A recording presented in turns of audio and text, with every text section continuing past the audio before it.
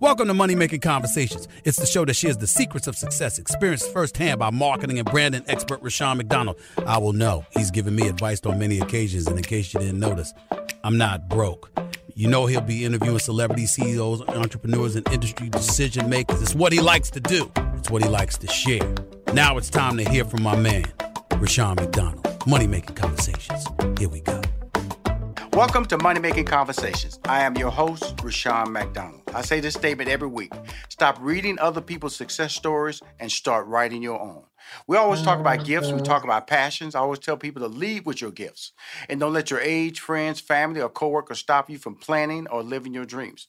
My interviews include CEOs, celebrities, entrepreneurs, and people I like to call industry decision makers. My next guest is CeCe Winans. CeCe Winans. That's right, CeCe Winans. She is born in Detroit and currently lives in Nashville, Tennessee, where she is based and has been married for 37 years. CeCe and her husband, Alvin Love II, are the founding pastors of Nashville Life Church and recently installed their son, Alvin Love III, as lead pastor last year.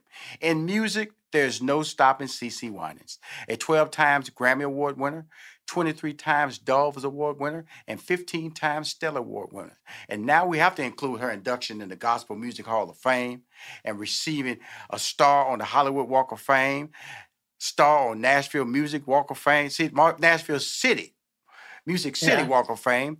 She is on the show that took us her current album, Believe For It. The album is currently at number 4 on Billboard's top Christian gospel album chart and has been in the top 10 every week since it was released 20 weeks ago. Please welcome to Money Making Conversation for the very first time, and not the last time, CeCe Winans. How you doing, CeCe? Hello, Rashad. How are you? Well, fantastic. You know, I got to share a little story. I did it off air. I got to bring it on camera here about, I do a newsletter with Money Making Conversations. We do it every week. Dale, he handles my creative.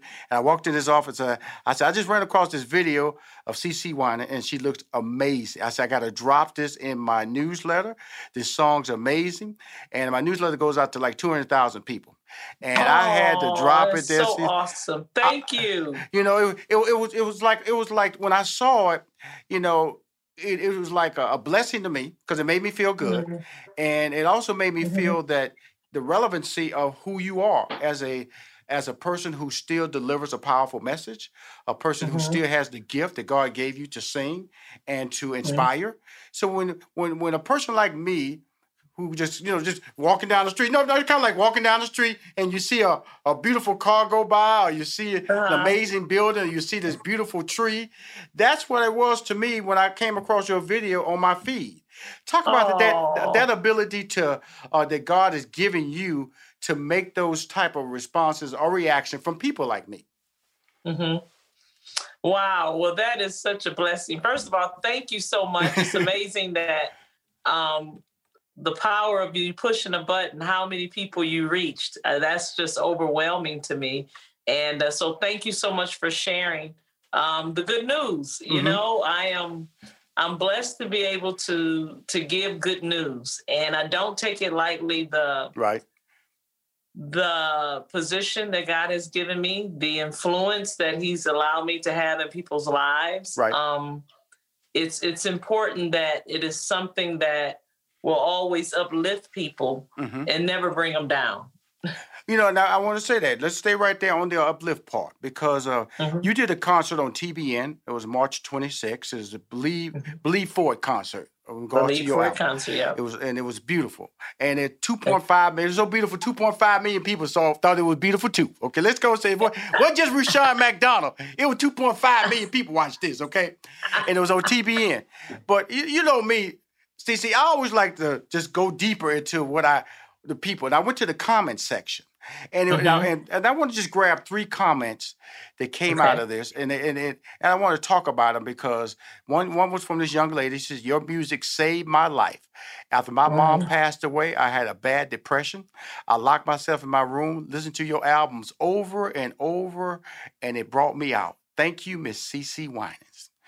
Another one was, I too lost my daughter last year, reacting to the earlier comment I just read. CeCe's music has been such a calming effect on me. I wasn't even looking for this album, Believe For It, believe for it. But I guess God knew I needed it. So Holy Spirit, lead me to it. So I listened to it, and I listened to it, and I listened to it. Thank you, Father, for using CeCe to bring your message to so many people. I appreciate you, Lord God. And then the last one was, CeCe, God richly blessed you. I was so depressed, but after worshiping with you, listening to your music, I was lifted. I have tears in my eyes as I write this. Anytime I listen to your songs, they're so uplifting and they're such a blessing. Not trying to bring this interview down, not trying to get churchy, but when I read stuff like that, I got to bring it to your attention, because sometimes I would tell people, like, you're grinders, you know what I'm saying? And sometimes you can just go, that's what I do. But you also need to know what you do. Your singing, your heart, your blessings, how they affect people. When I read something like that, knowing that you are tied to the church, you founded a church in Nashville, talk to my audience for a minute about that. Well, first of all, it makes me want to cry. It brings tears to my eyes. Rashard, when I was, I was probably about 17 years old when Mbye and I started singing. And, I was older than that. We started it on a TV show years ago. And starting out that young as a teenager, 17, 18 years old, 19 years old, you get a lot of mail from young people. And I realized at that time, because I received a piece of mail from a young lady back then, and she was telling me how she was listening to the radio and how our song came on the radio and how she was contemplating suicide. And after hearing our songs, she decided to give life another try. Wow. That hit me so hard that I would never forget it. I realized then that my music was not about just entertainment. Yes, we want people to enjoy it. We want them to, get excited about it, laugh, dance, enjoy it with their families and all of that, come to the concerts. But I realized that the power of music is powerful enough to really impact people in such a way that it's literally life or death. Yes, it is. And so as a young person, I had to rethink what God was sending me to do. And so reading those comments and hearing those comments today that you just shared with me, it just reinforces the power of music. It's powerful when it's positive, and it's powerful when it's negative, you know? Right. But singing the gospel, singing the scripture, singing the word, it actually gives life, And so I am honored, I'm privileged to be able to sing gospel music, and I'm humbled that God would use a young lady from Detroit, Michigan, to touch people in such a way that it literally saves their lives. And Absolutely. So I am speechless. Thank you so much for sharing. And for those who wrote in, thank you so much for sharing your testimony, because it's life-changing for me. Right. It's why we do what we do. The awards are great. When you were introducing me, all the different things that we've won over the years, I'm so humbled by it. But that's not why we do what we do. We do what we do to hear those testimonies that you just shared. Well, thank you. That's why I wanted to share them with you. I could say when I do interviews, I try to take the perspective of why I'm talking to you. I'm talking to you out of admiration. I feel blessed that I have this conversation to share with my audience on Money Making Conversations. CeCe Winans is coming on my show. What we're going to talk about? We're going to talk about this album, but we need to talk about how you are like they say, you're very aware of the times of communications. And that's what you said, Rashawn, just clicking a button, I sent your video out to 200,000 people. Now, clicking another button on Mother's Day, you started a podcast. And it's called Generations. And that's what I love about you, because some people can get stuck in their ways. Well, this works for me, and I'm cool with it. But when you realize you are an international talent, okay, let's go and be real now, CeCe. You are an international talent. That podcast allows you to personalize your message, but also reach people in South Africa, in Brazil, in Jamaica, in Russia, in Germany, in England. Yeah.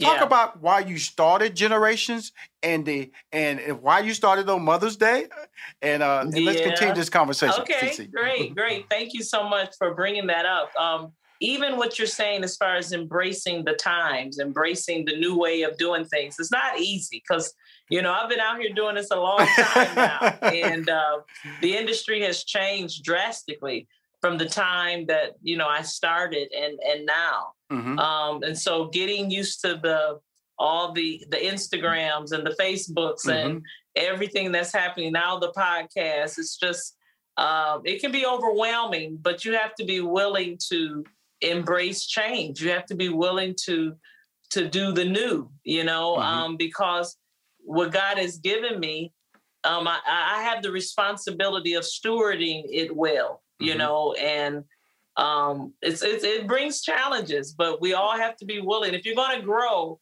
you have to be willing to embrace challenging times, and challenges. That's how we grow. And so, but Generations, come on now. I've been wanting to start whether it's a conference or ministry for everybody, but especially women of different ages. Like I said, when I started out, I was about singing professionally, maybe about 16 years old. Mm-hmm. I'm 56 now, soon to be 57. Mm-hmm. And my mom is still with me, who's an amazing woman of God. Mm-hmm. And a lot of times we live in this culture that as we get older, people seem to think you lose your value. Mm-hmm. But I believe that you become more valuable the older you get. Yes. And my mom is still with me. She's 84 years old, soon to be 85. And I wanted to make sure, because so many times we sit back and after someone's gone, we wish we would have done this and we wish we would have done that. Mm-hmm. And I want to encourage everybody who's hearing me today, move on what God has put in your heart. Mm-hmm. Stop waiting for the perfect time, because the perfect time is now. It's never a perfect time to step out and to do the new, Absolutely. And so coming together, it was important to bring my mom and now to bring my daughter, who's a new mom, in so that we could understand the power of generations, the power of love, the power of family, the power of God's faithfulness to every generation, and also to find out and to learn. I am who I am today because I had a mother who took out time to pour into me. Yes. And we have to take out time to pour into the younger generation. I'm here to pour into my daughter because your prayer for your children is that they will do better than what you've done. Absolutely. Absolutely. Yeah. And that's really important that you say that, because it's not about paying it forward. It's just that, I have a daughter. I've been blessed, married 33 years. So you got me about 4. Okay, you got me about 4 years. Okay, you got about 4 years. That's great. Those years, they have challenges because nothing's ever easy. Yeah, for sure. But it's about communication. It's about communication when you look at it. And when you talk about change, I remember when I was managing Steve Harvey, we had this, I was resisting the Twitter and the social media because we had a radio format that was syndicated. We had a fan club of like 1 million fan club subscribers. I go, why do I need this new technology? Because you need it, because you have to be able to be topical. You have to be relevant. You have to be able to understand how people are communicating. Not saying what you're doing, and you shouldn't stop what you're doing. Like, I still have a newsletter, but I also have social media. I also have podcasts. I also do things on YouTube. All these things have value, and all these things can bring in revenue. Now, in your whole world that you have created, and these blessings that you've received and been recognized for, Believe for It is your first live recorded album. Now let's walk through that step, because I'm just go back to you, CeCe. Yeah, I'm like Marvin Gaye live, Frankie Beverly and Mays live in New Orleans. I'm that type of live. You know what I'm saying? Yeah. And that's it. And then, but here in your live, it was a different live. I wasn't trying to party. I was just sitting there being inspired and being able to think about myself in a positive way. And so why did you wait this long for your first live recording? And what did you get out of what was you received out of it, CeCe, when you brought everybody together and then they went, it's a wrap? Yeah. Love that question. Well, first of all, I don't have a good answer for you why I waited so long. Because I love the experience of live worship, live concerts. We've toured for years and there's nothing like it, but also I guess for me in the studio, when you do a recording in the studio, you're able to kind of listen to it, tweak it, fix this, make sure, so that's the value to me in doing it in the studio. But I think we just got busy with life and never took out the time to record a live record. I've done live videos, but never released a record that was live. And again, I just don't have a good answer, except I just didn't take out the time. But this was the time. And now that I look back, I see it was really the time because we had planned it before the pandemic happened. And when the pandemic happened, we had to cancel everything because your first live record, we were having it at a place where we wanted about 4,000 or 5,000 people. Right. And so that wasn't going to work. And so now I'm looking at doing my first live record with no people in the audience. Right. What? So we canceled it, Rashard, and then we later on, towards the end of the year, I felt like it was time. Right. It was like we have to release this.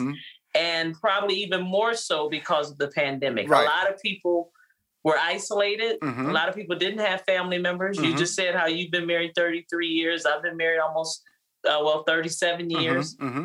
And but a lot of people didn't have family. Right. A lot of people were hurting. A lot of people lost family. Right. And so I felt like this record was something that was really needed to create a live experience where people, churches were closed down. Absolutely. A lot of people couldn't go to church, and that's rough. Right. When you're used to being in the sanctuary with more people and worshiping together, that's a big gap in your life when you can't have it. And so I felt like this record was right on time to help people right where they were, going through the pandemic and understanding that God was with them, to let them know that they're not forgotten. Right. To let them know, don't give up, don't give in, do the things that we need to do to protect ourselves, but let's praise God through the situations. And so after we finished this record, we had people praying. I think during that time you could have maybe 50 people. And so I brought people in who I knew how to pray. And they prayed throughout that audience. And we had a great time. And after we were done, I was like, Lord, I thank you for your love, because I felt the love of God in that room. And my prayer is that it would be so strong that when people heard it, that they would feel it. Well, that's beautiful. The fun part about it is that, I'm going to tell you, because it's about being honest, I'm not a daily churchgoer or a weekly churchgoer, okay. But when I go to church, the people need to understand, this is Rushion talking. When I sit down on that pew, and somebody maybe to the left of me, maybe to the right, because I always get on the end. I like getting on the end. That's why I sit. I'll sit on the end. I might be on the end on the left or the end on the right. That's why I sit, CeCe. I get up and let them go past me. But it's something about being in the church that allows you just to be in the church. It really is. Yeah. I don't think about my job. I don't think about my problems. Yeah. And what I do think about is what I can do with my life and the people I care about. And I also think about forgiving my enemies. Because I say a prayer. I pray for the people I care about, and I also pray for the people that are my enemies. Because they need to be blessed for some reason. I don't know why they're not my enemies, but they're my enemies. But guess what? I'm still going to give you a blessing in my prayer. And so being a person, one of the founding pastors of Nashville Life Church, and hearing me say this, is that what is the goal when you see a person like me sitting there and you got the choir singing, you got the people who are anointed preaching and serving the word of God. What is that goal? The goal is for you to have an encounter with our Heavenly Father. The goal is for you to, just what you were saying, for you to receive what you need. You know, we all come in the church. The church is, it's a spiritual hospital, really. Mm-hmm. We come in for healing. Mm-hmm. Some of us need healing physically. Some of us need healing from a broken heart. Some of us need healing from, you know, the stress that we've been under. Mm-hmm. You want to be refreshed. Mm-hmm. You want to be renewed, your mind to be renewed. You want to be a place of escape where you forget about your problems. Right. And you forget about everything that you're going through so that you can receive the wisdom you need, the love you need, the power you need. A lot of times you have to be reminded of who you are. Mm-hmm. You know, so many times we can focus on what we don't have. We forget the blessings that we already have. There you go. And so it's a great place to come to. And like you said, so that you can learn to forgive. Yes. Because a lot of times people will walk in unforgiveness and they think they're hurting the other person, but unforgiveness only hurts you. Absolutely. It weighs you down, you know? And so our goal is always for people to have an encounter with Jesus, to have an encounter with the love of God, because it's through that supernatural touch that your life is changed. So when you go back out, you'll go back out different and seeing things from a different perspective.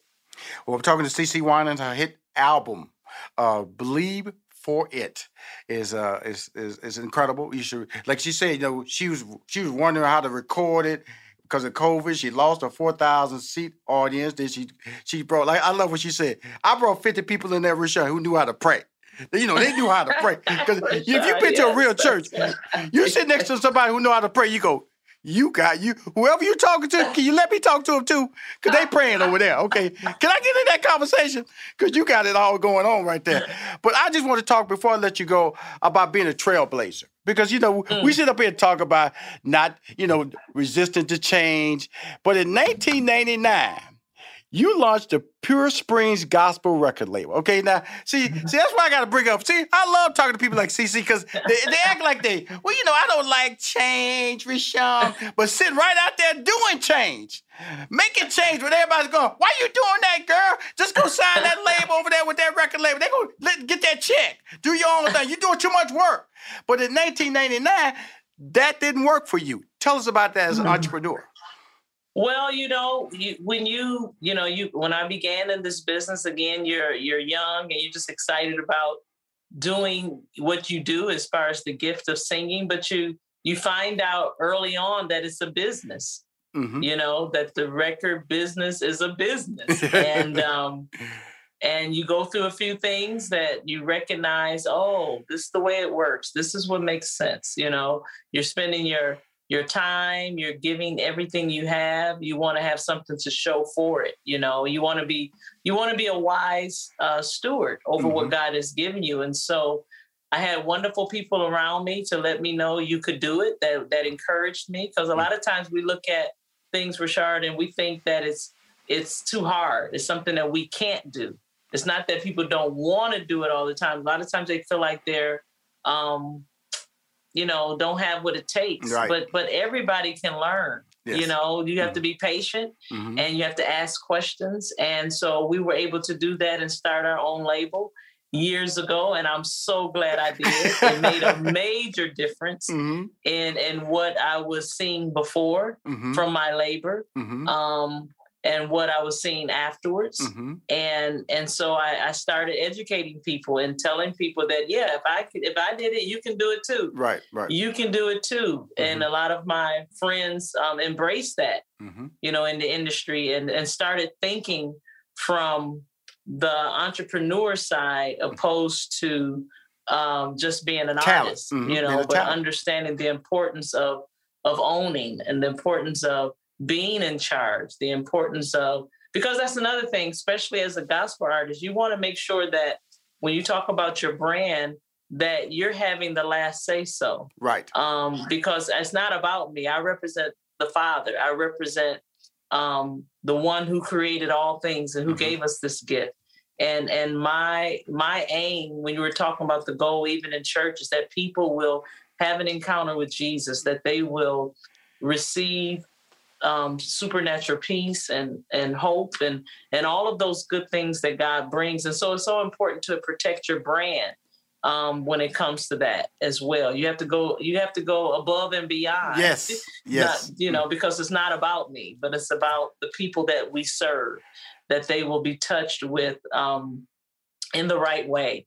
And so, being an entrepreneur, you have to be more into the details, but it's so worth it in so many ways. Mm-hmm. And I want to encourage people to think differently, to understand that you can be a business owner. Mm-hmm. You want to be involved in what's happening, not just in your life, but all the opportunities that are out here. Even during this pandemic, even though a lot of things closed down, a lot of things opened up. Yes, they did.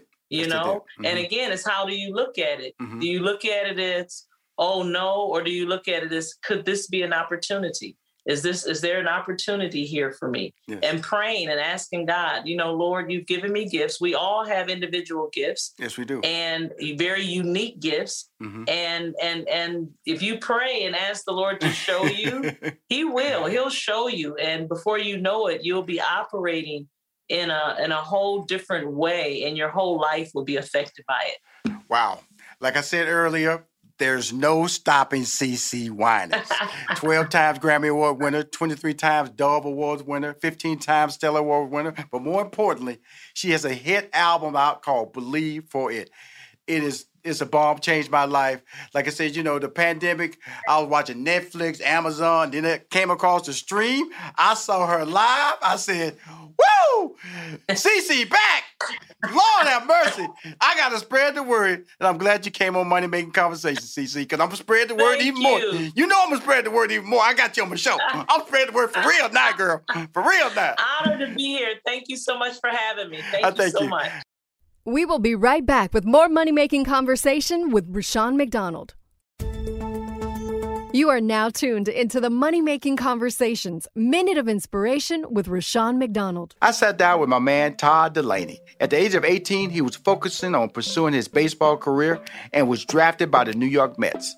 During his pursuit, he realized there was a higher calling on his life and left the world of sports to pursue a career as a gospel recording artist. He is revered as one of the influencers of the next generation of gospel music. Here's what Todd Delaney had to say. The crazy thing about how much we put so much emphasis on sports in America. Like if you make it to the top in sports, they think that's the greatest thing. Right. But for me, impact was the greatest thing. I said, man, how can I impact the world? Don't ever chase the dollar. You know what I'm saying? Like it's not the dollar, chase the impact. How can you make an impact on other people's lives and the money will chase you? And so I'm in a really beautiful place right now. If you were to listen to this full interview with Todd Delaney, it's available on moneymakingconversation.com. Now let's return to Money Making Conversation with Rushion McDonald. My next guest is Patricia Williams, a.k.a. Miss Pat. She's a comedian, author, podcaster, and actress who brings a raw, in-your-face, hilarious perspective to her comedy stand-up. Her new multi-camera series based on Miss Pat, her life. Her series is now streaming on BET+, The Miss Pat Show, produced by Oscar winner Lee Daniels, which premiered on BET+, August 12th. Fantastic show.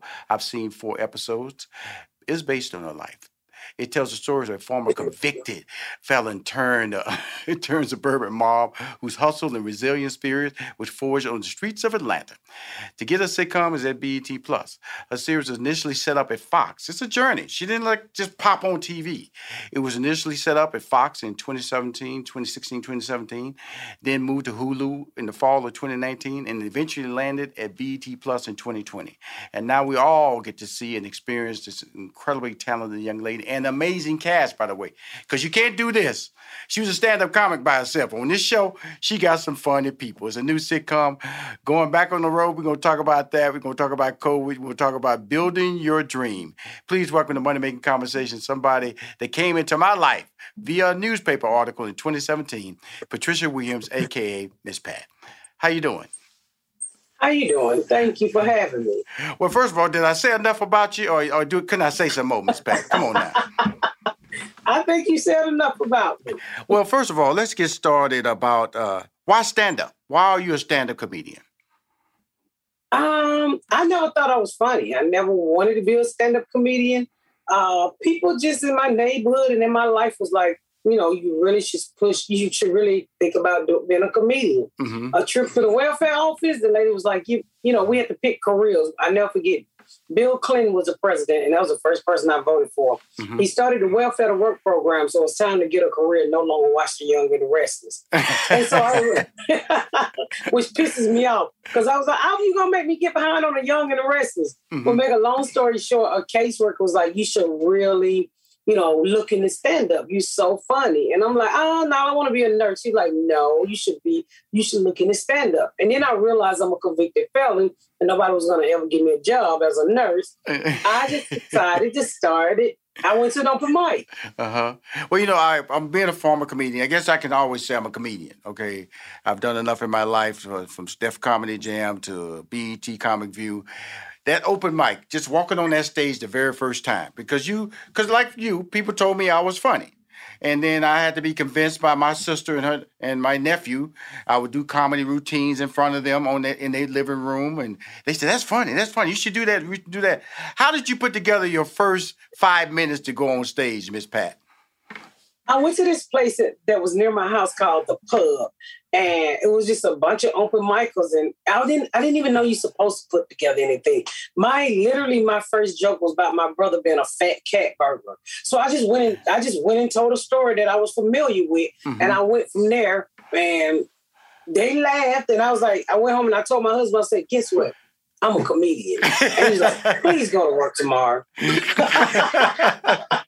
Now, what year was that? What year was that when you walked on stage? I think it was early 2000, 2001, something like that. Well, we know we all have dreams. I know when I started doing stand-up, Eddie Murphy was the talk of the land. Richard Pryor was the king of comedy. And then as you see that evolve, when I managed Steve Harvey in 2000, the original Kings of Comedy came out, and Bernie Mac hit the streets, and D.L. Hughley hit the streets. Cedric became a Super Bowl commercial star, and Steve Harvey became a radio star and was a television star at the time on WB. What influences did you have, Miss Pat, to start? Like you said, you still a naturally talented person. Did anybody influence you as a comedian, an actress, or a singer? No, I didn't know anything about comedy. Honestly, I thought Richard Pryor was just, an actor. So I didn't really dig into comedy. And when I started to open mic, and people would say, you got these crazy stories, and you remind me of Richard Pryor. And I'm like, he's an actor. And they're like, he was a comedian. So I just started to do my research, and I was like, I am a storyteller. Right. So I got heavily into watching Bill Cosby, because he's a great storyteller. Absolutely. And I got into Richard Pryor, and I realized that my stories were more like Richard, in your face, honest, and I like to put them together the way Bill Cosby do, because they were so great at storytelling. So those two was kind of my biggest influence, when I really dug into, I wanted to be a comedian. Well, it's interesting you say that, because, when I see your stand-up, yes, it is the storytelling, but it's the rawness of Red Fox that I see and in you. And I see it because of the fact that you just talking.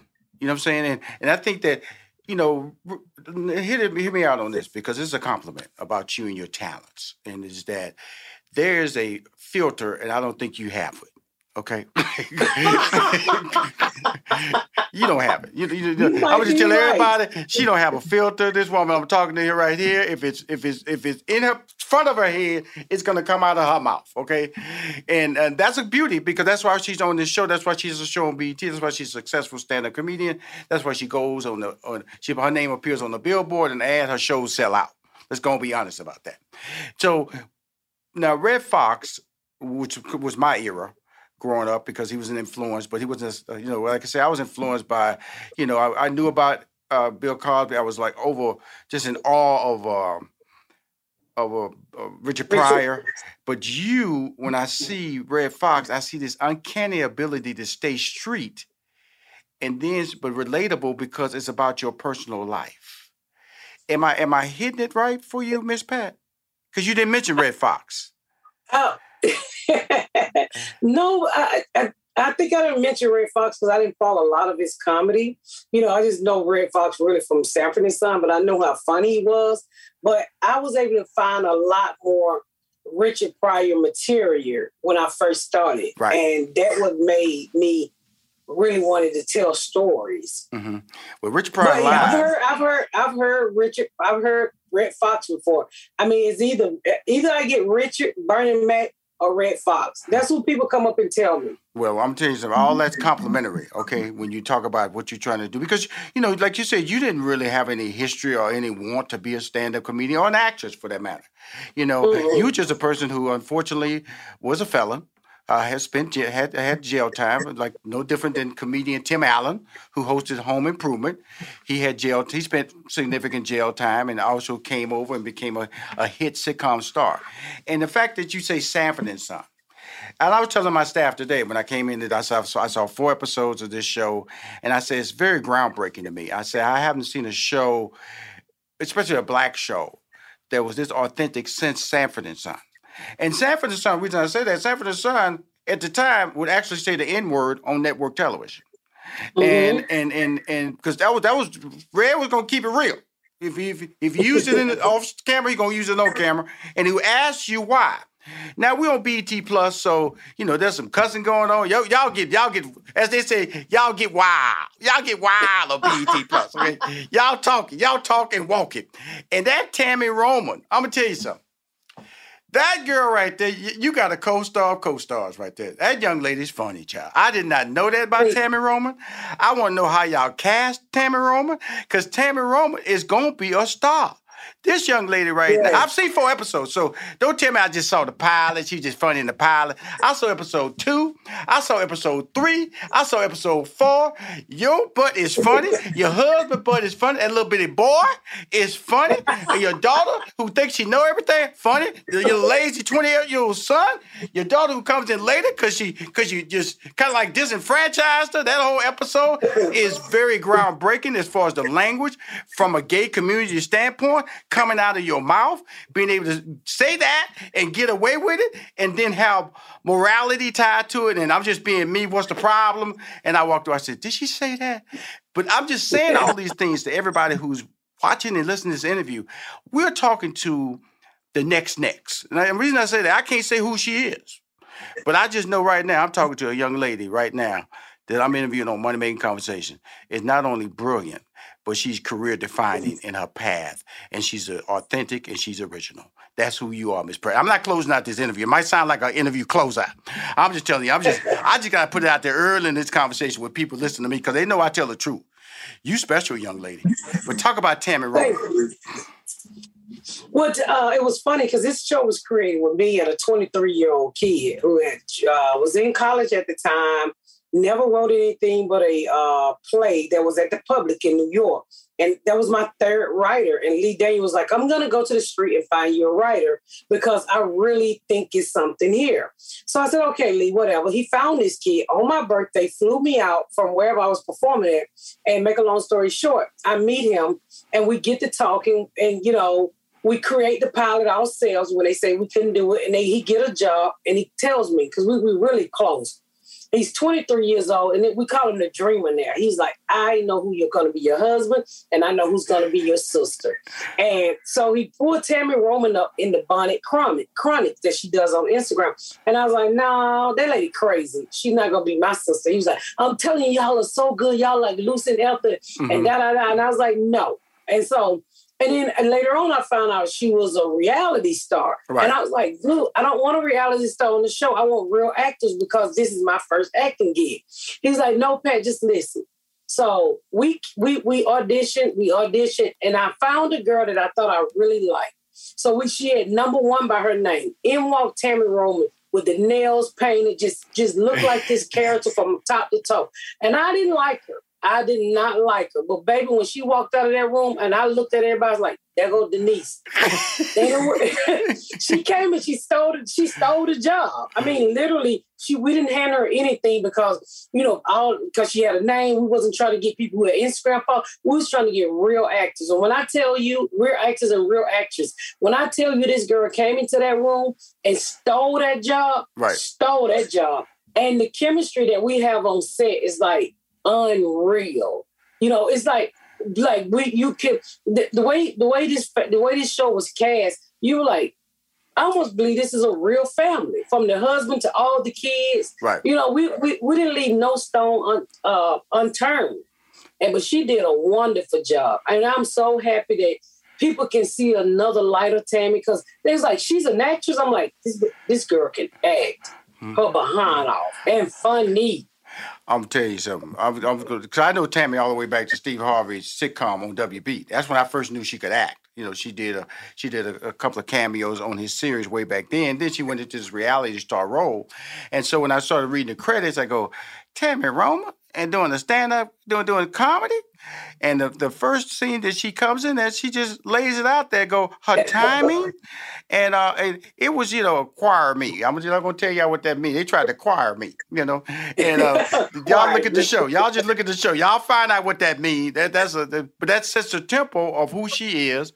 She's, as they say, my mom would tell me, she's shiftless. She's lazy. She has no aspirations, but she got a sister. And the sister got patience with her. And the family got patience with her. She thinks she's a know-it-all. But when you have a person like that who comes in, who you didn't think it was the one. Now, Pat, you didn't think there was a wrong, on your show, Miss Pat. I want actresses. I want people I've seen on TV. And it's so funny because when I listened to this interview, you didn't watch TV, you didn't watch movies, you didn't know nothing about the history of stand-up comedy. So I'm trying to figure out how you making decisions when you talk about she can't do the job. And you know about 4 or 5 people on your hand. That's all you know. I mean, I'm a comedian, but I don't watch reality shows. Right. I'm an ex-drug dealer, so I like gangster movies, like Narcos, The Wire. I watch those kind of. I don't watch those pick me up and throw me out the boat. I don't watch that kind of stuff. Oh, okay. So you're Narco. You're Narco. Watch reality. So you watch Narco on Netflix?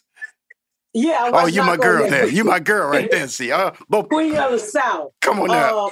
Handmaid's Tale. I like that kind of stuff. Now, come on now. So, Handmaid's Tale is not drug dealing now. Handmaid's Tale is not. Well, it is a place where they cutting off things. I mean, it caught my eye. I like Handmaid's Tale.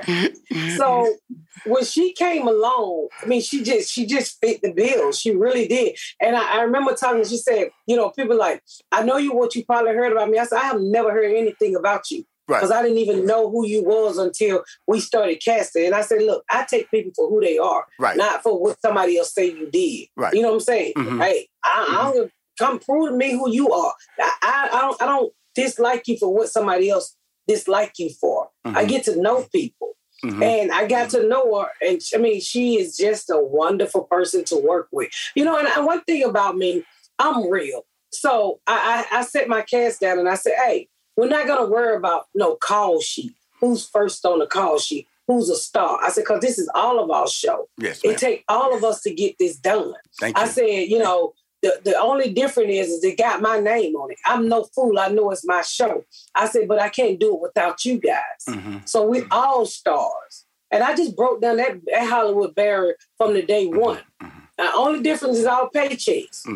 Right. Here's a funny part about that speech she just gave. She said, I need all y'all, don't worry about that call sheet, but my name on the show. So don't get stupid now. You get stupid on that one day you get stupid and forget that. I'm going to remind you, this Miss Pat, and I'm Patricia Williams. Straight out the streets, former drug dealer, convicted fella. I will show you a part of reality that you don't want to see about me. And that's what the reality of this show is, bringing all these individual girls. I know I'm just talking about Tammy Roman from a stand-up comedian, from a comedic standpoint, how she stood out. But your husband, he's funny. Your young son's funny. Let's talk about that opening. And like I said, the show opens with her talking, because I'm not going to give away the show too much. But then it transitions into her house. And it is the plane. Huh? The plane. Going to the plane. Right. And right. And it's really, like I said, it's really so slick. the way you guys are doing it, and it's so entertaining. You know, I was really fascinated about. And some of my questions were from a production standpoint. Some of my questions were, how much were you involved with this whole creative cold opening and the character setup, and also the scripts? Do you interplay with, hey, I don't like that line, could I say that line? Do they shoot several scenes, and this is a scene from the script, and they go, do your thing scene? Because a lot of times when they have talented comedians like you, they go, hey, okay, this is a script, but do your thing on this one, Miss Pat. How does that work? Actually, we had writers. Honestly, but that was not one script that we didn't go back and touch. Mm-hmm. So, you can have anybody mostly writers with this show is there to build a form. Yes. Because it's such my voice. So I have to touch every script. Yes. And some of it had to be totally rewritten. Absolutely. Totally rewritten. So to boil it down to it, me and the co-creator, Jordan Cooper, wrote every strip. Mm-hmm. We wrote on every strip. Mm-hmm. So only me and him was allowed to change things. Uh-huh. It was never like do your thing, because I felt like we wrote these strips funny enough that everybody should be able to follow the strip. Now, we did make up some stuff on the floor. Right. And as far as production and all of that stuff you see opening, that came from this 23-year-old, he's 26 now, 26-year-old kid I did. All of that plane opening and the way I do the monologues and the comedy up front, all of that stuff came from him. We literally wrote each one of those monologues the day before I was supposed to shoot it. All the comedy in that up front, to tell you what the show is about, how the show opened, a lot of that stuff was wrote at the last minute. Now, and it wasn't easy either. Oh, absolutely. Now, your surge to comedy stardom. Like I said, I talked about when the series was first picked up on Fox in 2016, and you recently did a Netflix special, and COVID came out, so they cut down. You couldn't tour, taking advantage of all that great notoriety. And we know stand-up comedians, we make our money live, and so now you have this amazing sitcom on BET Plus called Miss Pat. Okay. What we gonna see? Comedy clubs out of you? Gonna see 3,000 seaters? Are we gonna see United Center? Or are you gonna see Madison Square Garden? What are we gonna see out of Miss Pat? Are you gonna come back and do the State Farm, arena by yourself? What we gonna do here in Atlanta, Georgia? What we gonna do, Miss Pat? I'm just putting you on the spot, young lady. Come on now. Well, I hope, I'm hoping for theaters and stuff like that. Hoping? Come on now. You're way too confident if you sit up here hoping. Don't be humble on this show. Your talent doesn't allow you to be humble. Come on, you are in your face. You're special. Well, I'm looking forward to moving into theaters. I'm doing really well in clubs right now. I'm looking forward. I like the intimates of a club. Yes, ma'am. But I understand that my career is growing a lot. That I'm not going to work myself to death doing 9 and 10 shows because I'm 49 years old. Mm-hmm. So I'm looking forward to whatever the career brings. I love people. I love doing stand up. Stand-up is number one for me because it's the only thing that I can control. Right. As far as a TV show, it say the Miss Pat show, but BET Plus and Fox own that show. So I work for them. The good part about it, my name is on it. But in the end, it's their show. They bought it. So I focus on what I can control, which is my stand-up. So you will be seeing people can know that you'll be seeing a lot more of my stand-up because that's where I grind the hardest at. Now let's talk about because you can get popular a lot of ways nowadays through social media, through YouTube channel. Now, what impact popularity did the Netflix special have on your career? Netflix helped me out a lot. And honestly, they're really nice over there. I've worked with them a lot. Mm-hmm. They're getting ready to shoot my first special when we're ready. But doing that quarter hour helped out a lot. Also doing the cabin with Bert Kreischer on there, all of that stuff. Everything to me is a piece of the puzzle to put my career into place. Mm-hmm. So those little pieces, those chips that Netflix handed me, it was just another piece. This show that BET Plus handed me, it's another piece. Mm-hmm. All of it's just a puzzle to me, and we're putting it together. Now we got BET Plus. The show is premiered in August. Have you been able to feel a shift of people like me getting excited about you people in the street going in the grocery store? I know we're wearing masks, and some places you're not wearing masks. How is that affecting you? Are you feeling? See, Miss Pat, you kind of got that sinister smile. I don't know if you're happy. I don't know if you're ready to punch me in the forehead. Where are you at with your life? Are you happy with what's happening? Are you happy with the popularity this new series is bringing into your life? Talk to us about that. I mean, I'm very happy. The show just premiered last week, so I haven't been. I'm on a set right now. If you look behind me, I'm in a trailer. I'm shooting another pilot, so I haven't been outside where people are like, "Oh my God, that's Miss Pat." So I haven't been to the airport. I won't know until next week. So I mean, I'm getting noticed a lot more now. But I pop up in places people don't expect me to pop up at. Hey, my beauty salon is right there on Hill Street in Atlanta, and I walk in and I'm like, "What the heck are you doing here?" I'm here to get my wig put on like you here to get your wig put on. So, nothing has really changed. Like, everybody's like, what do it feel like? It feels like I need to go to work. That's why I'm here. Right. I'm working. So I don't really get caught up in the fame and all of that stuff. And I don't need you to open no door for me. And I drive myself right now. It just worked for me. And I'm happy to see that people are starting to notice how hard I work to get where I'm at. So that's what makes me happy. Just people like, oh my God, I didn't know you was there. Oh, this show is really good. It took 5 years for this show to get on TV. With 3 networks, 3 writers, and a lot of tears. Well, that's the part that I like about you, because of the fact that a lot of people see Hollywood, they see this sitcom. If I don't bring that up in my intro and we talking honestly about it, people say, oh, she went to, it just happened. No, 2016, she thought it was going to happen. So that was a high for her, Fox. And then 2019, Hulu. That was another high for her. When you went to BET Plus, what was your emotion at that point? Were you like, whatever, I see it when I see it, and because it went to some more advanced steps that made you feel it was going to happen. Where were you at? And then, like I said, I'm over here, just oogling and just gushing about how brilliant you are and how I'm in love with Miss Pat and the show on BET Plus. Where were you at each one of those steps in 2016, 2019, and then in 2020?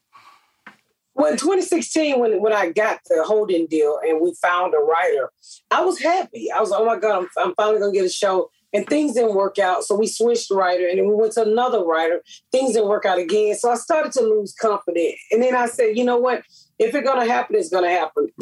I'm so happy I had Lee Daniel there to say, look, and my friend John Rattler, one of the producers that helped found me, he was like, it's going to happen sometime. When it's great, it just take a longer time. I'll never forget, one of the producers named Francis told me that. So I said, okay, that's fine.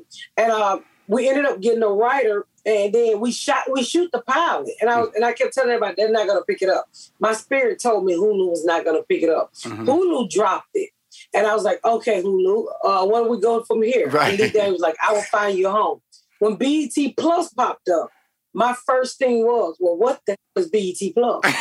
I didn't even know BET had a plus. And it was like, BET Plus picked it up. And they're going to give y'all guys 10 episodes. I was like, what is that? They was like, they just started a new streaming service. And at the time, it was like maybe a year old. Absolutely. And if you look it up, they only got 1 million subscribers.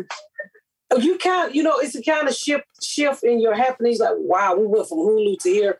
And so I had to tell the co-creator, I said, let me tell you something about life I've learned. You have to learn to mess with people who mess with you. So just because you want to be over there with all the big fish, maybe this is where we're supposed to be. And so I remember when I got to meet them and things started to get rolling. And I just told them, I said, I think that this show is going to be your Handmaid's Tales like it was to Hulu. Because Handmaid's Tale put Hulu on. That's the only reason why I ever subscribed to it. I said, if you allow us to do what we want to do and support us, I think we can be your Handmaid's Tale. And it launched and people went crazy. There you go. See, I've been waiting on that. See, that's all. So you had to know something. People went crazy like me. Going crazy for Miss Pat. She's a star. Patricia Williams, a.k.a. Miss Pat, BET Plus. Subscribe to it, The Miss Pat Show. Not only is she brilliant, but the cast, like I said, Tammy Roman, if you just know her as a reality star, you watch this show, you're going to know her as a comedy star. The other cast members are fantastic. The writing is great. But more important, it's original. I told my staff today, I said, I felt like I was watching a modern-day version of Sanford and Son from a stylistic, from an organic, from an original point of view, because you're breaking so many walls down, and you're doing it with grace. You're doing it with elegance. You may not have wanted to be a stand-up comedian, but you're a queen of comedy now, young lady. So you keep winning, okay? I'm going to try. Stop that! You are doing it. Don't do it. I'm trying. You are a beast. You are a beauty queen of comedy, okay?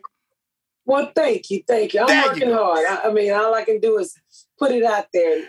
The public will let you know what they like and they don't like. The public is letting you know. Like I said, you will be as they say, the anchor of that network, which is BET Street Plus streaming.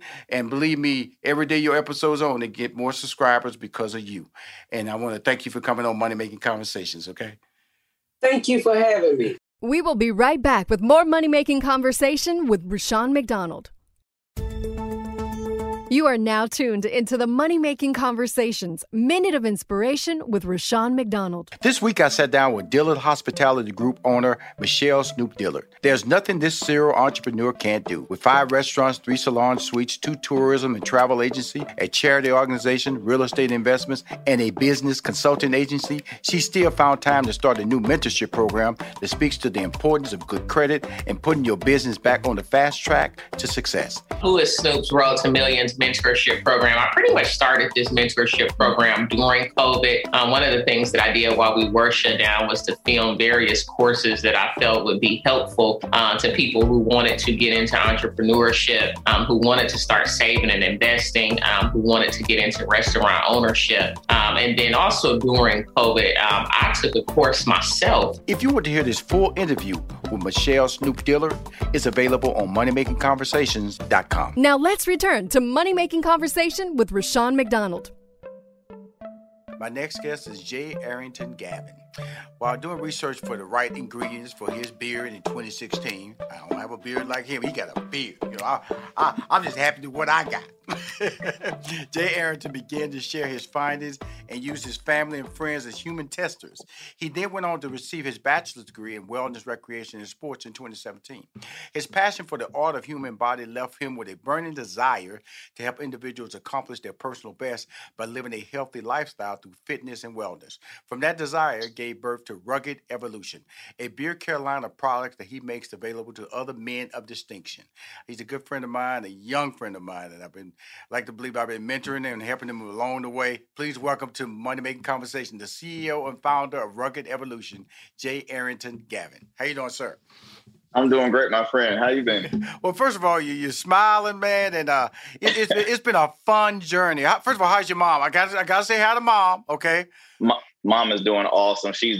Everyone's doing great, healthy, vaccinated. Everybody's doing great. I know that's really key. And in the business that you're in, is dealing with look, it's dealing with facial, it's dealing with people in close quarters sometimes. Talk about your business during the COVID, and did you have to make any adjustments during the pandemic when the country shut down? Did it impact you positively? Did you do a PPP? Talk about the whole process in 2020. Well, 2020, we were very fortunate. For one, we are an e-commerce site, but we are located and our products are sold in selected brick and mortar stores in Hampton Roads, Virginia. Mm-hmm. But actually, during that time, I was moving into a much larger office space in March of 2020. Mm-hmm. So when the whole shutdown was going, I was moving on up to a much bigger office and warehouse space. Continue to grow and grow. Sales were still steady, but we were very fortunate. We were very blessed really during COVID, but it was still an adjustment because you had to get creative. Right. I think whenever a new obstacle comes my way, it helps me grow as a business owner and as an entrepreneur. So with that being said, we got more creative with things. Did stuff a lot more virtual. We did a lot of Facebook Live during COVID just to continue to stay relevant to people that do follow us. almost kind of like a QB theme style Facebook Live. So we were doing very good and adjusting and getting really creative during the COVID. Well, I'm gonna tell you, you now, and this is what we talked about a long time ago about you being the face of your brand. And at the time, the confidence wasn't there. I remember one time we did an interview and you said, so many times, I said, hold up. Gavin, look, we want to do this interview again. I'm not putting you out there like that, young man. And you understood what I was talking about because I had your best interest. And you did it again. And look at you now. You got a podcast. I won't get too farther in the interview. I can see the confidence in how you're talking and articulation. Talk about that growth, man. And then also talk about the responsibility of becoming the face of your brand and being able to articulate the value of your brand from your personal point of view. Well, you said the very first interview that I had with you, Mr. McDonald, I was nervous. You can hear the nerves in me, like you said. I definitely took all your advice to heart, learned, grew more. The vending shows that I attended, I looked at that as a form of, working on my speaking, talking in public with people, promoting my brand, that confidence booster. Everything was growth, whether it was, especially being the face of my business and of my brand. If I don't show that confidence, nobody's going to believe in my brand. So I had to build up that confidence and had to definitely continue to educate myself. I educate myself every day with my products, the type of ingredients I put in my products, new things, old things, making sure I'm not behind, but ahead of the game at all times. And that's really how I continue to grow every day. And I always think of the first time I was on the show, and it's always I always have to laugh at myself. So, it's about growth. It's about being able to be honest, and that's what I've done all my life. I always mentored and uplift and made sure that people understand their skill. You didn't see what I saw in you at the time. You were a guy who was the CEO of a company. You was very young when you started it. You've been having a full beard since you were 14 years old. And so all these things, God put you in a position, then you had to understand how you can create value from that. You know what I'm saying? So, but what I've noticed the most is before we even get into the products, and I'm just going to use the word evolution, is how beards have taken on a life of their own, kind of like what Michael Jordan did with the bald head when he shaved his head playing basketball. Talk about that. Then, you have a lot of famous people in the NBA who have really marketed their beards and things like that. So, but outside of them, just it's cool to wear a beard. It always was kind of cool, but it feels like it's really come out into the forefront. And that's why a brand like yours is starting to benefit because you're providing beard care products. Yeah, so I always love to say, in previous years, beards were always, like you said, was always cool, but it was still a form of if you have this interview, be sure to shave that off. If you have this job, be sure to shave this off. So I've always wanted to promote that whether you work in corporate America or whether you are a labor worker, you can still be a man of distinction while rocking a well-groomed beard. It's not a trend now. It is a movement. You see men of higher power. You see men at mid-level jobs or even all jobs. They're rocking facial hair, beards, mustache, goatee. It's nothing wrong with it. So as far as the evolution of growing, it is starting to grow and show that you can still be a man of distinction, have that confidence while rocking a well-groomed beard.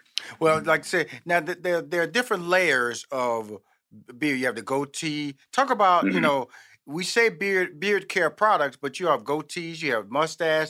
All your products can work in that care line, because you should take care of your mustache. You should take care of all this stuff. So let's not just say if you just have a beard, then that's what your products are for. Your product is for any facial hair, correct? Yes, sir. It is for all facial hair types. Our product, because at the end of the day, our facial hair fellows are the magnet to bacteria and grease. Whether you have a thin shadow, whether you have just a mustache, whether you have the Van Dyke, the goatee, the beard, it's still the magnet to bacteria and grease. And if you don't take care of that, right now we're in a warmer climate. So when we sweat a lot, all that sweat, it builds up to that facial hair, and then you start having the odor, the itchy irritation on the skin, bacteria. So you don't want that. So you always need to have a great product with you in order to maintain that. Because at the end of the day, I always say, you got to take care of your body internally as well as externally. I'm gonna tell you something, everybody. I do use Rugged Evolution products. He sent me that little round brush. I don't know if you still, because I got two of them. That little round brush, and my wife would look at me. She said, "It really does." You know, when I would brush my beard, she said, it really does make a big difference in how I would, of all my products, I got everything. I got the fork, I got the little small, but I get that little round brush, man, and it would make I would, a lot of people come to me try to use their product, but nobody touches that brush, man. We're gonna talk about other products, but I want to let you know that brush that travels with me. I bought another one. I keep one at the office. I keep one at home, and I keep one in my travel bag. I got 3 of them. Well, that's good because see that brush, when you brush twice a day, what that does, that stimulates the hair follicles. So you always want to brush twice a day. Helps open up those hair follicles. So that's a really great thing. Why you continue to maintain it, and why your wife saw you say, I see a difference by I would do it in the mirror right next to her, and she go, she could see this. I just laid my hair down right, and then because your hair would kind of like start separating, but it would bring it all together, give me a fullness. I guess that's what it would do. It would give me a fullness to my beard, no matter what level. Now, I'm not trying to give away any trade secrets. What made your brush one that affected my beard versus other competition? Because that hairbrush is fantastic. Well, the key thing is the types of bristles. I have one brush right here on the table. This is one of our oblong brushes. Those boar bristles is what key. You never want anything too hard because our skin is very sensitive. So you don't want to have something, scratching the skin at all. You want to have a boar bristle. Boar bristles is like almost in between. It's slightly hard, but very soft. So, and it always stays consistent too. Right. And then I like to call it the little eyedropper. You put the eyedropper, put it on your beard, make your beard shiny. So I got a little, I can't ever give you the technical word, but I know I pull that little eyedropper out, man, put a couple of them in my hand, put it like that, put it on my beard, be looking shiny. Then I get that brush right behind it. If I ain't looking good, I think I'm looking good. All right, that's all I got to say for you, Gavin. That's right. Well, you're looking good, Miss McDonald. You're looking great. You're looking great. So talk about some of the product that you have in there, and then we're also going to go back to the backpacks. I want to definitely talk about what you're doing up in Hampton Road, because I got such a really good response and reaction when I posted about it last year on my social media. You contacted me, you say, could I post it? I'll do anything for you. And also going to make a donation to you this year as well. Thank you so much. Just making a difference. But let's talk about the product. Here's some product in front of you. If you're watching this on video, you can see it. We're going to be as creative and descriptive as possible for people who are listening on my podcast and my radio show. But tell us what you got in front of us there. So I just have a slight few of our products. So in total of Rugged Evolution Beard Care, I started off actually with just 4 scents of beard balms and beard oil. It's an all-natural beard care line. So now we have 16 scented beard balms, beard oil. As you see right here, I have my our conditioning shampoo. Is a beard wash that I recommend staying consistent, especially during the summertime. And we just launched 2 new products. So I have my leave-in beard moisturizer. It's a beard cream. It's the scent of ginger. It is so good. It's a very popular seller right now. We just launched that about 2 months ago. And it's mainly because, again, for the summertime, for this heat, I try to adjust the routine when it comes to beard maintenance. You don't want to apply too much balm, which is still good because it's a great moisturizer, but you don't want to apply too much and have all that oil build up. So have something that, that's a non-greasy substance onto that face. So this is our leave-in beard moisturizer. And then we also have our smooth stash. Our smooth stash, we just launched that in March for Mustache Month. And it's a mustard oil serum right here. And what you do is you just apply this. You can do either 5 seconds to 10 seconds. You can go in small circles or right across. We started it just for our mustache sporters, but as long as you have like a nice thin goatee, repeat that again. What you just said there, Gavin. What was that you just had? Repeat what was that now? This is this is called Smooth Stash. It's a mustache serum. Okay. So, and it comes in this dispense with this little small roller ball. I don't know if you can see that. It's a small roller ball at the top. And you just apply just like that, about 5 to 10 seconds. You're all good to go. And it actually comes in a black velvet bag with our new Rugged Evolution mustache comb. So right after you finish that, you can apply that comb right there.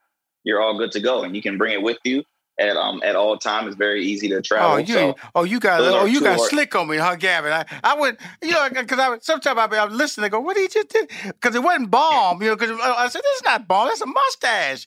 Now, I got to get that. Now I got the little canisters where, you open and then you put on your face as well. Yes, the beard balm. Talk about the beard balm. Talk about the beard balms. Our beard balm is mainly for men with 2 inches or more. For guys with length, it's used as a detangler, still as a great moisturizer. Right. But we have 16 cents of the beard balms. I always will say, think of the beard balm as like a dressing. So the beard oil is made to treat the skin first. So you always want to continue to use a beard oil because you got to make sure that skin is taken care of underneath the hair in order to help enhance and benefit your beard. So you apply the beard oil first. And while you do that, get right there and good in those roots to tip. Then you apply a little bit of beard balm, which I use every day, beard oil and beard balm. And then you apply one of our accessories, one of our beard wooden combs, and you are all good to go, looking great and smooth. Well, thank you, because you're the reason I look great and smooth. If I'm looking great and smooth, because of Gavin. I'm just let y'all know this problem. Now, Gavin, here's the deal, man. Now, you got a podcast now, and I ain't been on the podcast. I ain't mad now. I ain't mad, y'all. I'm not mad. Not yet. He all say great things, but Rushion with the beard, the old guy. See, he's trying to get that young demo. I know what he's trying to do. He ain't going to bring no old guy on there right away. He trying to get that young demo. He think I'm going to AARP his old podcast. I'm going to tell your mama on you. I'm going to call your mama. I said, y'all, we been Crocus. I came up to Hampton and can't even put me on his podcast, but he's going into year 2. I still ain't got no phone call. That's all right. I love him, though. I love him. That's too funny. Yeah, so we're our Smooth Club podcast. It's a new podcast that we started mainly during the shutdown, and it was something that is funny. So, Ms. McDonald, when I started to attend universities, they always ask, what do you want to major in? What do you want to pursue? A dream of mine. I've always wanted to be on radio, whether it was on a radio talk show or I have a passion for dialogue. I love having conversation with people. I highly think that, conversation is something that can take care of all the world's problems just by sitting down, talking amongst each other. So the podcast is called Our Smooth Club, and it's a show where everyday men discuss everyday topics. Through my journey and growing my business, I met some great people who become great friends of mine. This show is myself, along with 3 of my friends who are also business owners, young business owners. We're probably no more than 5 years with our brands.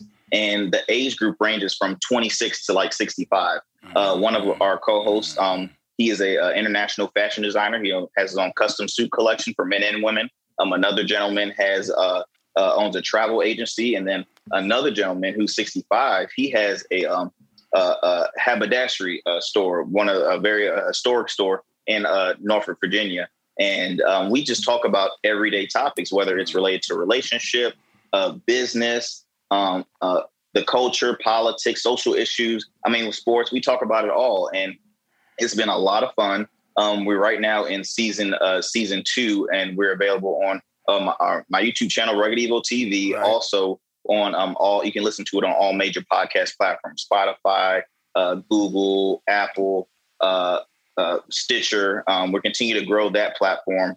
And it's great. We just started incorporating guests for season 2, so you're gonna get a phone call soon. You're gonna get a phone call real soon. He gonna throw me a bone, y'all. He gonna just throw me. We starting to incorporate guests. We gonna let you on, Mr. McDonald. We gonna put you on, do your thing. You know what I'm saying? But I'm proud of you, man, because what social media, and it's about controlling your destiny, and if you can't in this day and age. If you can't step out there and say, I want to do something that I've always wanted to do, I look at your presentation, it's fantastic. I look at the product.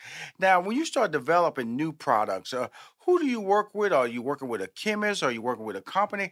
How do you go through the process of developing new products? Well, I will have a few contacts. One that's a dermatologist, one that's a trichologist that works strictly with hair. I'm making my products. So as far as the testers are concerned, I will test on myself. have a few other different beard types. I'll have different age groups, white beards, black beards as far as the complexion, the complexion of the facial hair, and that's how I usually test it. And also, I look around as far as on the market and see, okay, what are we missing? What is something that a lot of men ask for when it comes to beard care, or when it comes to something to help, take care of their beard. So I put that on paper, and then I'm like, okay, look, this is something that I need to put down, and I need to, start working on. And that's how I do it. That's how I usually create the stuff that helps me when I'm creating a new product. Well, the thing that the really part of your life that I really have always been impressed with is that you're just a regular guy. And you've taken a gift. Some people might consider having a beard at 14 a curse. And because, you're going to get teased and sometimes bullied, about having facial hair and things like that. And then, but you mature through that, through, having a family, keeping you focused, and also letting you understand that's not something to be seen as a negative. And then the whole process of evolving to a person who's giving back to the community. And something that, out of all this negative atmosphere that was going on with COVID, you decided not to think about yourself last year. You decided to think about others. What was the inspiration behind thinking about others, and why did it become important to do it again for the second year? Well, as you know, our very first year we had our Rugged Evolution Foundation, the Back to School drive. We had it in 2019. It was a huge success. We had a goal of giving out 250 backpacks filled with school supplies. We ended up exceeding that goal to 363, and still had extra supplies to hand out to the community. But due to COVID last year, it was I used to work in the healthcare field in physical therapy, and it was first thing I knew was health matters, people matter. I'm a people person. I love people. I'm a social butterfly. I'm always saying, hey, how you doing? Introduce myself, things like that. So the first thing, it was like the health of people and the people in my community, as well as young people as well. So that we decided not to do that, and especially due to the crowd size. But we're fortunate to have our second annual this year. It will be happening, August 28th at a local rec center in Chesapeake, Virginia, Indian River Community Center. We're actually having a local radio station, WNSB, Blazing Hot 91, going to be partnering with us for this event. And they're actually affiliated with the HBC. They're affiliated with Norfolk State University's radio station. That's what I thought. Yeah, and, right. So it's an HBCU component that's tied into the campaign, right? Yes, sir. Norfolk State. That's what I thought. Yeah. Yep. And our goal this year is to give out 500 backpacks filled with school supplies. We're going to be having free food, free prizes, and a free ice cream truck giving out free ice cream. We have a gentleman giving out popcorn, cotton candy, the slushies. We have fire trucks, paramedics. We're going to have the sheriff department doing identities for the kids. A couple of other local small organizations coming out there, music. It's going to be a lot of fun and open to the community, and also free haircuts too. Well, the thing about it is that I got a couple of clients I want to get on your podcast, that are really talented. They look younger than me, but they're in the gospel music lane, and but they have some facial hair, and I think it'll look good on your shoulder it's not even about me. It's never about me. It's about extending your brand and growing your brand. So reach out to me. Say, Rashawn, who are you recommending? Todd Delaney is one of the people, young gospel artist. Well, I shouldn't say young because he's successful. Winning Stellas and awards and all that good stuff. I think it'd be really great to have on your show, and I think you'll develop a nice relationship, and his brand and your brand getting together and getting on his social media, because he got a nice path, will enhance what you're trying to do, and he'll drop that interview on top of his social media and get the rugged out there to that market that you really want, man. Because that market between 20 and 40 is where you want to go. Those are people who care about the way they look and will buy your product and this is about a business call. That's where you come on Money Making Conversation, so you can extend your credibility and also let people know that your brand is available to everybody and not just available just for a beard, for all type of hair that's on your face. But also, I'm a testament. I am a fan. That's why I got my rugged towel. I came back and let them know I got my rugged towel here. Let everybody know I believe in this brother, man. Arrington, Gavin, thank you for coming on Money Making Conversations, brother. Thank you so much. Thank you so much for having me. And I owe you a donation too for the backpacks, okay? And Thank you. Thank you so much. Now I can just go online and click the button and donate there? Yes, sir. Yes, sir. And you can also Cash App as well. Okay, cool. I will do that today. You'll see a little donation from me today, okay? Thank you so much, Mr. Don. You have a great one. I appreciate you. We will be right back with more money-making conversation with Rushion McDonald. You are now tuned into the Money-Making Conversations, Minute of Inspiration with Rushion McDonald. Hi, I'm Rushion McDonald for Money Making Conversation with your daily Minute of Inspiration.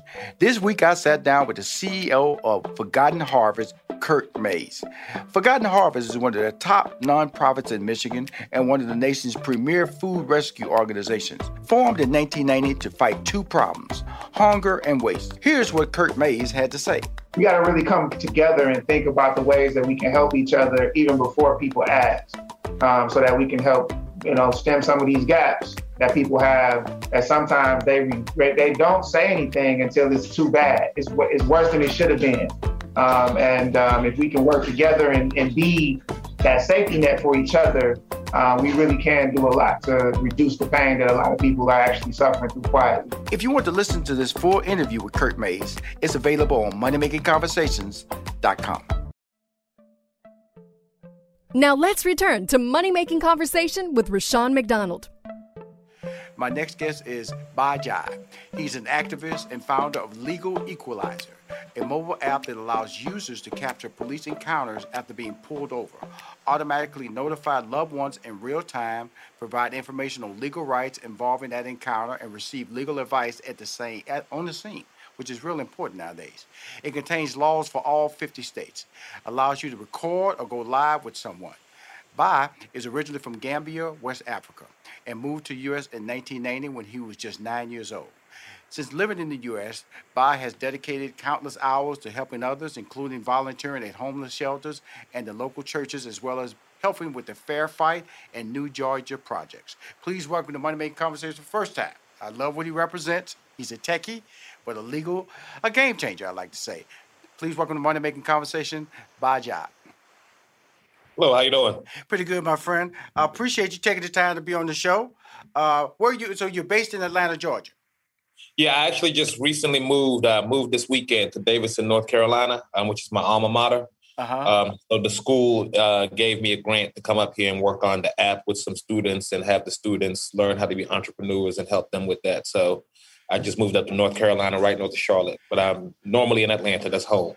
Well, I'm very familiar with the Queen City. That's what Charlotte, North Carolina is called. Good food, good people.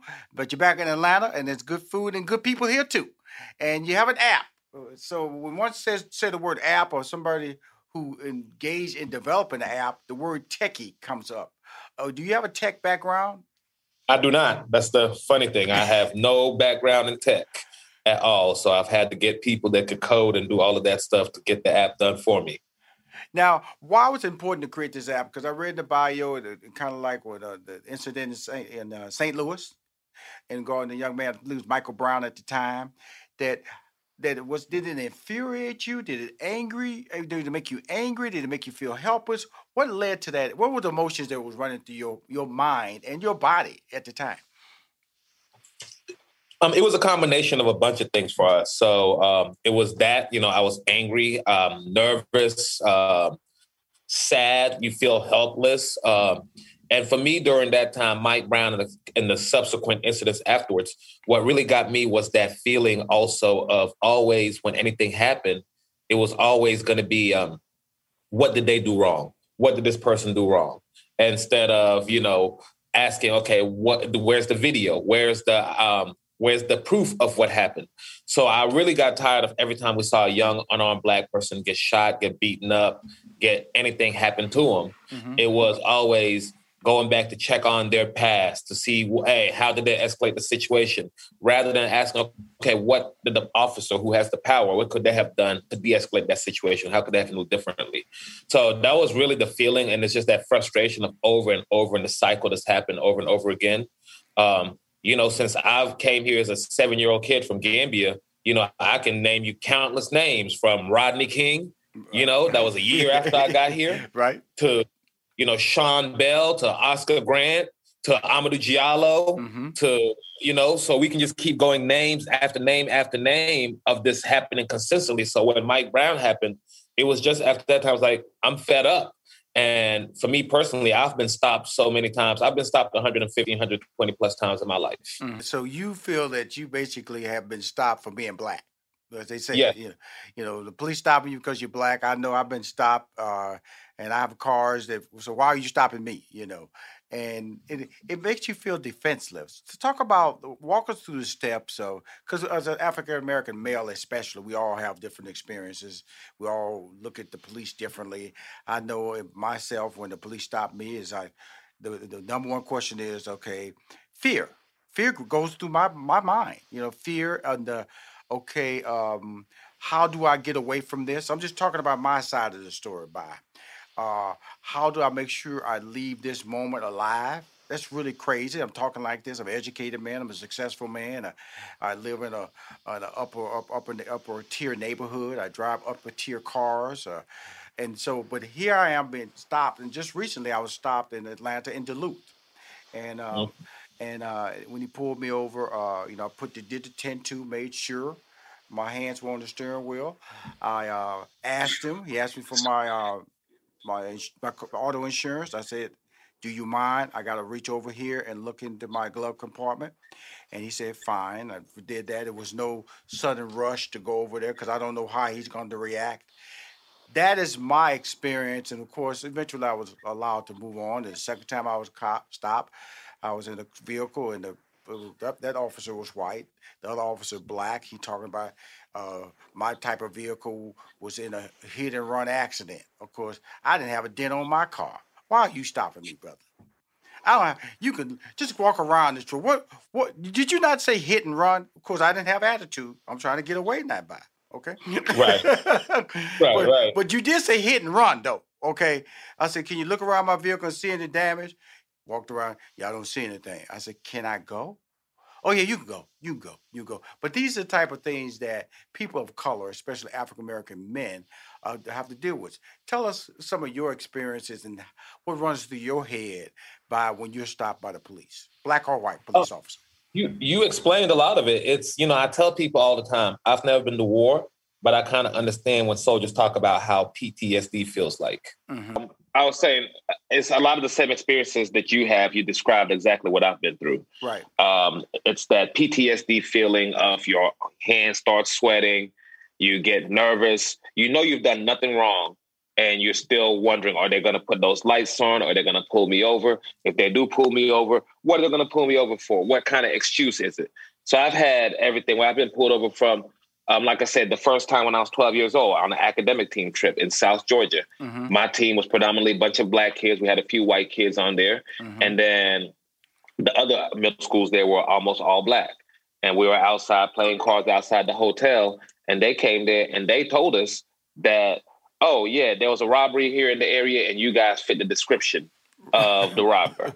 Come to find out, it was a 29-year-old person that was like 6'5", 230, 240 pounds. Right. And here we are, a bunch of middle school kids, nobody taller than 5'6", right. Nobody weighing more than 150 pounds soaking wet. Right. And so, you know, it's that I've been pulled over for wearing my seatbelt the wrong way, he said. You know, and I asked him, how do I wear my seatbelt the wrong way? I've been stopped for being in my own neighborhood countless times, just like you said, people, well, you know, we don't have any black people living in this neighborhood. What are you doing here? Right. And you show them your ID and it's like, oh, you do live here. And actually the impetus that got me to get the app started, what got me going, honestly, was 3 months after Mike Brown, that December, it was 2014. I got pulled over 3 times in about a week and a half time frame by DeKalb County PD. The first time the officer pulled me over, literally he asked me what I was doing in my own neighborhood. When I showed him my ID, it was, oh, you do live here. Right. Okay, I'm sorry, you're free to go. And so the second time I got pulled over, it's the only time that the judge has ever apologized to me in court. The officer printed on the ticket that I was at a stop sign for 3 seconds and not for 5 seconds. And so when I went to court, that judge looked at it and literally asked, did you have a stopwatch? Were you on your, phone timing it? Like, how you know it's 3, not 4, not 5? And so he was like, I'm sorry for wasting time. You're free to go. And the third time I got stopped is really what got the impetus to get the app going. Because like I said, I've been thinking about it for a while, but hadn't made the move. And this was times like, okay, now we have to make this move.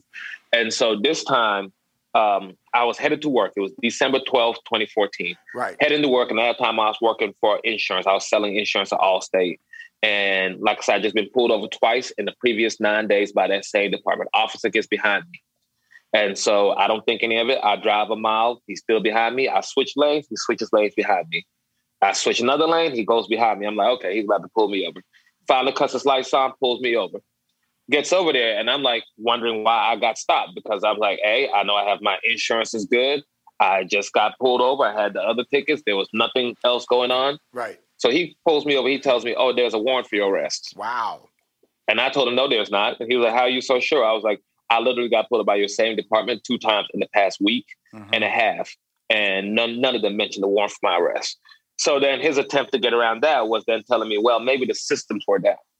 And when he told me that, I showed him the ticket I got from the same department before and said, well, sir, if the systems were down last week, how was he able to print out a ticket? It's not a handwritten ticket. This is a printed ticket he gave me. Right. So how was the system able to print this ticket but not tell him I had a warrant for my arrest?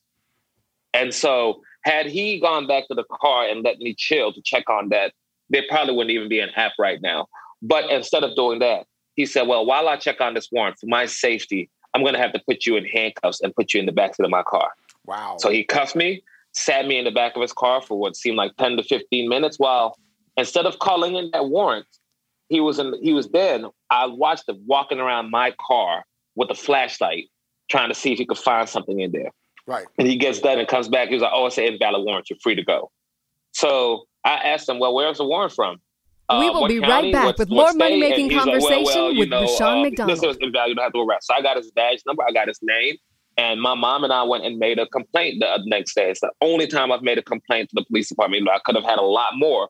But, it was at that time, like I said, I was just fed up. And so made a complaint. They say he did nothing wrong. Do something about it. So when I started the app, it wasn't even to start a business. It wasn't to make money. It wasn't anything more so than, hey, if I get pulled over, I want my mom, I wanted my girlfriend at the time to know where I was. I would know my best friends to know where I was. And I wanted a video if anything happened so people could not argue about, hey, what did he do wrong? And so literally that's what started the whole process of getting it, was that stop of him not letting me call my job, not letting me call my mom, and him basically profiling me and pulling me over for no reason. It was like, you're free to go. Because I told him I felt like one of those fish in those catch and release ponds. Right. You're going to catch me, at least eat me. Don't just waste my time. so that's what got the impetus to start thinking about creating something to start protecting people when they got stopped. Let me ask you this, because I've never been handcuffed. I've never been seated in the back of a Now let's police return car. to What was Money running Making through your mind when that Conversation with happened? Rushion McDonald. For me, it was just dehumanizing. That's what it was. It was, I know here I am. I'm a grown man who hasn't done anything wrong, who has been fine. And, I'm like, got no criminal records or anything like that. And I can't do anything about that. If I fight you, if I do anything, you have the license to shoot and kill me. So all I have is just to sit here and take it. And hopefully it comes out like it did, where it says what you're accusing me of is completely false. And I'm free to go. So honestly, that's like the last time I actually had a heavy cry, was because after I just felt like you weren't a man, you weren't even a human anymore. And it was just a dehumanizing feeling to know that you've done nothing wrong.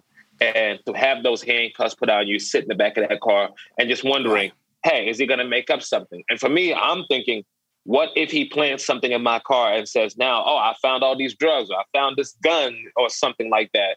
And then what am I going to have to do next? Do I have legal recourse? What do I have to do there? So those are all the things I think about sitting in the back of that car is, okay, how can I contact my mother? How can I contact my brother? How can I contact my girlfriend?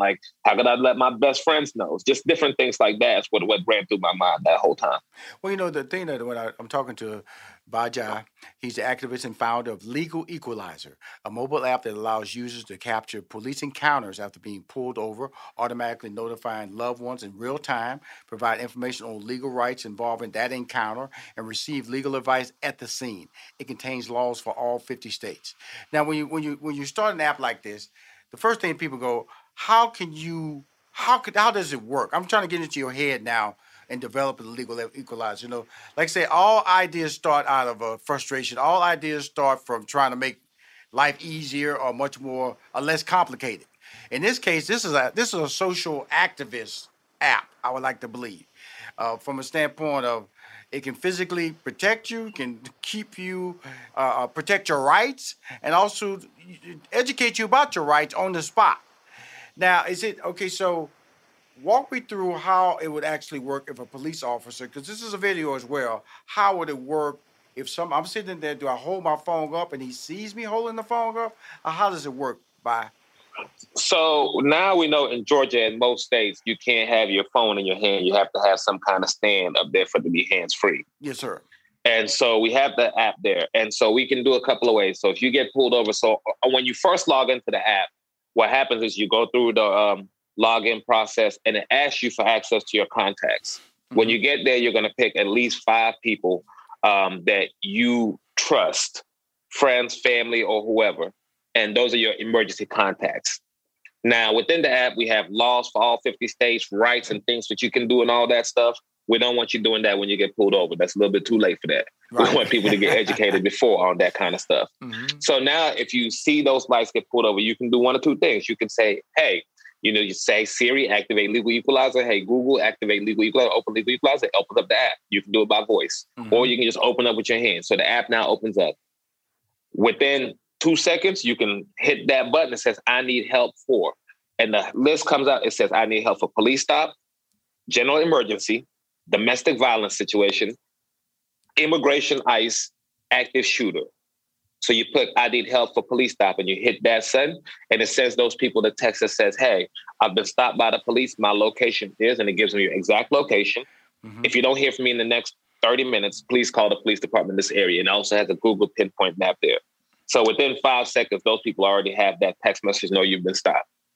Now, you then have whatever your choice is next. You can either now choose to record that encounter, and we're going to have that recording saved onto the phone, or what we're having in this new release, which we've been testing out this morning and this past week, you can now hit a live video option. And those people are going to get a notification you have a live video. And just like we're talking now, by the time that police officer comes to your door, you're going to have those people on your phone looking right back at them, and the officer's going to be able to see them.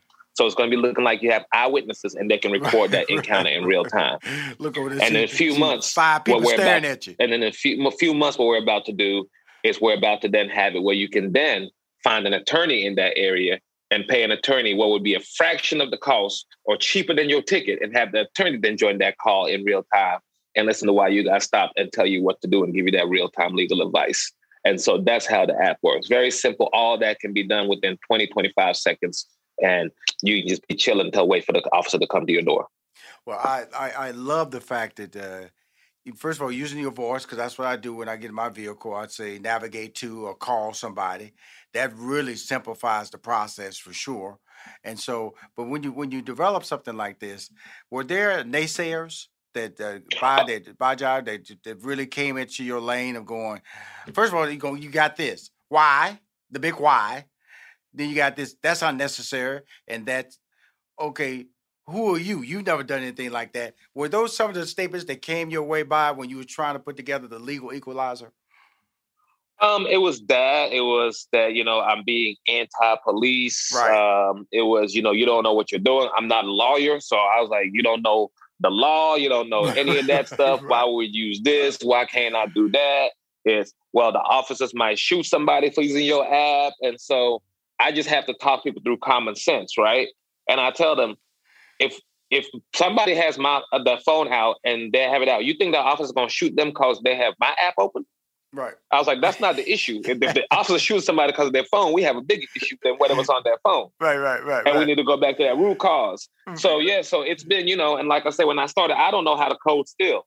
I don't know how to code. I don't know how to build. I had to ask people. And my whole time I've had nothing but black coders as well to come help build me with this. Mm-hmm. So I used to work at Apple, in the store or the business team making sales. So when I got done, I was like, somebody in this store got to know somebody that can code. So I asked them, and I had somebody that built my very first version of that app. And we need to upgrade, and I had to go ask somebody else that I knew in tech in Atlanta and was like, hey, Rodney, can you find me somebody that can code? Because my old coder can't do the things I need to get done. And now we have somebody that's been here for 3-4 years and knows what to do, knows the vision, and can code and build that stuff out as well. Here's the interesting thing, because you need help from the community, you need help from the society, and you definitely need help from politicians when you're trying to do anything like this, because some people can throw the word controversial, put the word cancel culture, claim that you're anti-blue, you want to defund the police. But what are some of the things, or 3 things at least, that the community, the society in general can do, especially politicians can do, to help you address the root of the problems that you are trying to solve with the legal equalizer? Well, politicians can do a lot. To start with, for one, I completely disagree with qualified immunity. I think they need to get rid of that. Mm-hmm. Because like I tell police officers, if you're a good police officer and you're doing your job, you ain't got to worry about getting sued. Mm-hmm. But right now, they can beat you up, they can shoot you, they can stab you, they can do whatever to you. And technically, you cannot sue that individual officer just because of that job. So I ask them all the time, would you go to a doctor that can just do whatever and you couldn't sue them if they messed up? Right. You'd probably ask why. And so it's that same issue with qualified immunity. Is one issue I have with policing. The second issue I have, the politicians, I think, well, and policing is local as well. So that's another thing we need to talk about. It's not, federal and all that. And so the other thing we can do with policing as well is also in terms of the hiring and looking at the quality of officers we're hiring. The fact that, somebody can go 6 months of training and now be licensed to kill somebody, when you have attorneys have to go to law school, you have other people have to go to all kinds of training to get that. And so personally, I told police officers if I was in charge, I would cut the police departments by a lot, but I would pay the officers there a lot more. And I'd give those guys a lot more money and a lot more resources, because when you look at crimes right now, they don't solve the majority of crimes. Right. The most crimes go completely unsolved. When you look at how many hundreds of thousands of rape kits we have that aren't even checked right now. Mm-hmm. So they're not worrying or handling murders are going unsolved. And so we're not giving them those resources. We have officers that we're paying money to just do traffic stuff. Right. To basically sit on the highway and see if you're speeding. Right. And do all that stuff rather than actually dealing with the real issues in society and stuff. A third thing I think we need to do is deal with those police union contracts, because those contracts are what gives them that qualified immunity. They're what gives them the right to do a lot of this stuff. They're what, like in Georgia, until a few years ago, if an officer killed somebody, they were able to sit in that grand jury room and testify, but they couldn't even get cross-examined. Right. And so imagine that. You're sitting there, okay, I can hear his side of the story. I can't ask him any questions or anything like that, which is why we didn't have many officers even indicted. And these were all deals that were made by these unions or by these organizations, police groups that come here, and they'll defend any officer or anything wrong, right, or whatever. And like I said, I can keep going with these things. Another thing I was hoping for with officers is that make the officers live in the neighborhoods they work. Right. Too many times we have officers that live 30, 45 minutes away and drive into the inner city and drive to other places. They don't know nobody there. And they assume things about these people and they use assumptions to work, do that, rather than policing their own neighborhoods, rather than knowing, hey, that's Johnny over there. Johnny has had multiple personality disorder. The whole neighborhood knows this. Instead of coming hey with a gun, let's call somebody to talk Johnny down and work with that. Right. That's Jim over there. Jim has a drinking problem. He'll get drunk and he'll do this. But instead of getting roughed up with Jim, we can take him here, let him sober down. We know that his mama lives over there. We know his dad, his girlfriend. It's things like that we can do. So it's common sense things we can do to help improve policing and make it simpler. But anytime you want to make those suggestions that you're anti-police, you're this and that. And even when we talk about the defunding the police, it's not defunding the police. I tell them people use the wrong term there. You just call it reallocating your money, reallocating your funds. Because all that does is, for instance, Atlanta, if we don't spend 40% of our city budget on policing, we can spend 30% of our city budget on policing. Take that extra 10%, put it back in the inner city neighborhoods, build grocery stores there to have healthy food instead of having junk stuff there. Mm-hmm. That gives people jobs. Right. Give people opportunities in those areas where now, okay, we got people construct this grocery store. We got people working this grocery store. We need managers here. These kids can come here and be cashiers. Oh, now they're not out here doing the water boy stuff. They're not committing crimes because we've invested that money back into the community.